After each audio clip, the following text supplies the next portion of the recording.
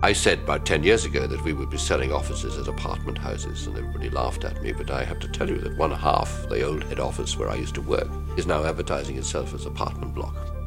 Organizations are getting much smaller in the center, big organizations. More and more people are able to work outside. Organizations are becoming, in a sense, clubhouses, where you only go into if you've actually got a specific purpose, like a meeting or whatever, instead of just going there to pick up your mail, because you can pick up your mail anywhere now.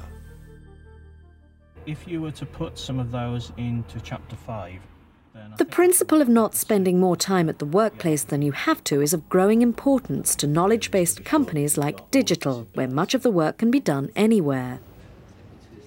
Digital's headquarters in Reading is one of the few large office blocks left in an organisation which realised that each desk space was costing £8,000 a year. It began when we started to have difficulties and realised that we looked more like a property company than a computer company. At one time we had 13 offices in Reading alone. Today we have one. Our workforce is 7,000, and a goodly proportion of those either mobile or work some sort of flexible arrangement. We think about 20% of the workforce spends most of their days in a car, don't have an office to call home, about 150 who work directly out of home.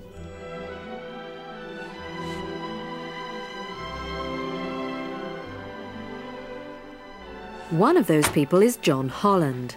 His job as an organisational development consultant with Digital is based at the Reading office, but he lives in Northumberland. When I was commuting, I probably spent, on average, 15 hours a week in the car. I was doing in excess of 700 miles in the southeast of England. I rarely saw my children, literally, between Sunday nights when they went to bed and Saturday morning when they got up, because I was leaving at 7 o'clock in the morning and not getting home until 7 or 8 at night. Now, when I'm not travelling, I'm actually at home. During the summer holidays, I actually choose to work 6 till 2, and it allows me to spend the afternoon with the children doing other things. I've actually got much more accustomed to the fact that what's important is the outcome of what I do, not how long it takes me.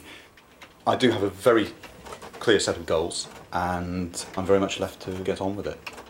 I think trust is probably the most vital component of a new manager's style. So many things happen off the site.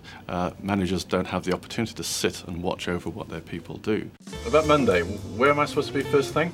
But flexible working isn't just about working from home. It's about being on the road and working anywhere you can plug in your laptop. Today, Friday, I'm in the Reading Touchdown Centre in the UK. And during the course of this week, I've been mostly in Geneva and came back to England last night. Next week I'll be off in Geneva, France and Germany. So as you can see, I'll lead rather a nomadic life.